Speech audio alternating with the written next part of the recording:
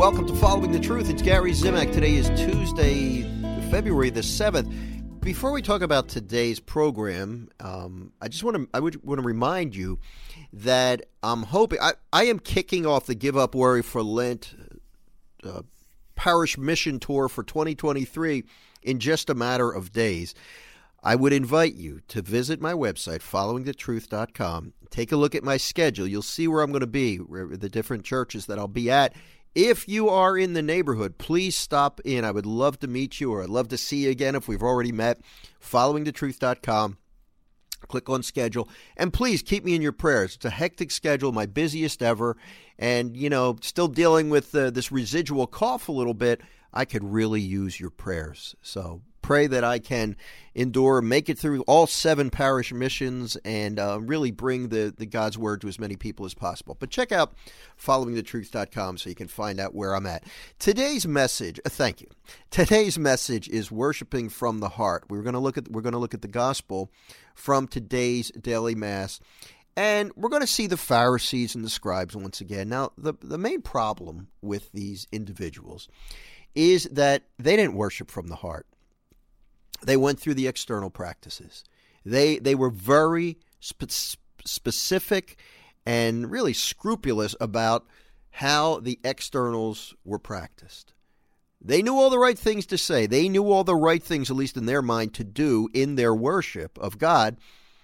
But they went out and lived their lives in a way that didn't support the way they worshiped. In other words, they did whatever they wanted. They didn't treat people the way God wants them to be treated. They looked down on others. They imposed unnecessary burdens on people who were trying to worship God. Let's listen to this. This is an important message because, we might not be pharisaical in our worship, but I don't know. I think all of us can fall into this, even if it's in a very subtle way. It's Mark chapter 7, verses 1 through 13. When the Pharisees with some scribes who had come from Jerusalem gathered around Jesus, they observed that some of his disciples ate their meals with unclean, that is, unwashed hands. For the Pharisees, and in fact all Jews, do not eat without carefully washing their hands, keeping the tradition of the elders. And on coming from the marketplace, they do not eat without purifying themselves.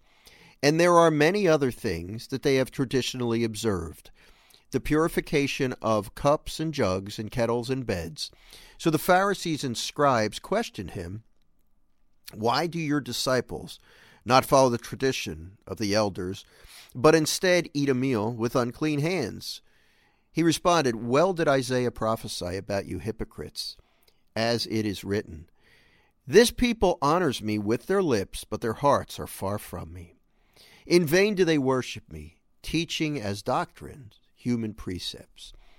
You disregard God's commandment, but cling to human tradition." He went on to say, "How well you have set aside the commandment of God in order to uphold your tradition. For Moses said, 'Honor your father and your mother, and whoever curses father or mother shall die.'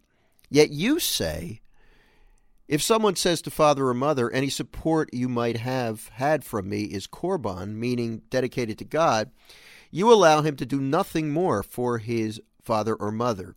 You nullify the word of God in favor of your tradition that you have handed on, and you do many such things." Now, Jesus isn't condemning tradition. He's condemning tradition that doesn't go along with the intent of God's commandments. And this was happening here. Now, let's point to ourselves, because I always like to look at myself and say, well, what's the Lord saying to me? A lot of times, I go into daily mass and I pray the Lord's Prayer. "Thy will be done on earth as it is in heaven." And yet I complain when something doesn't go my way, right? God's all powerful. He's in control. He allows certain things to happen in my life that might not be pleasant. So if I really meant "Thy will be done," why would I complain? This is just an example. Let's make sure, and I'm the most guilty, so please, I'm not pointing fingers. Let's make sure the way we worship in church carries through to the way we live our lives. That's what God wants. Have a great day. Talk to you next time.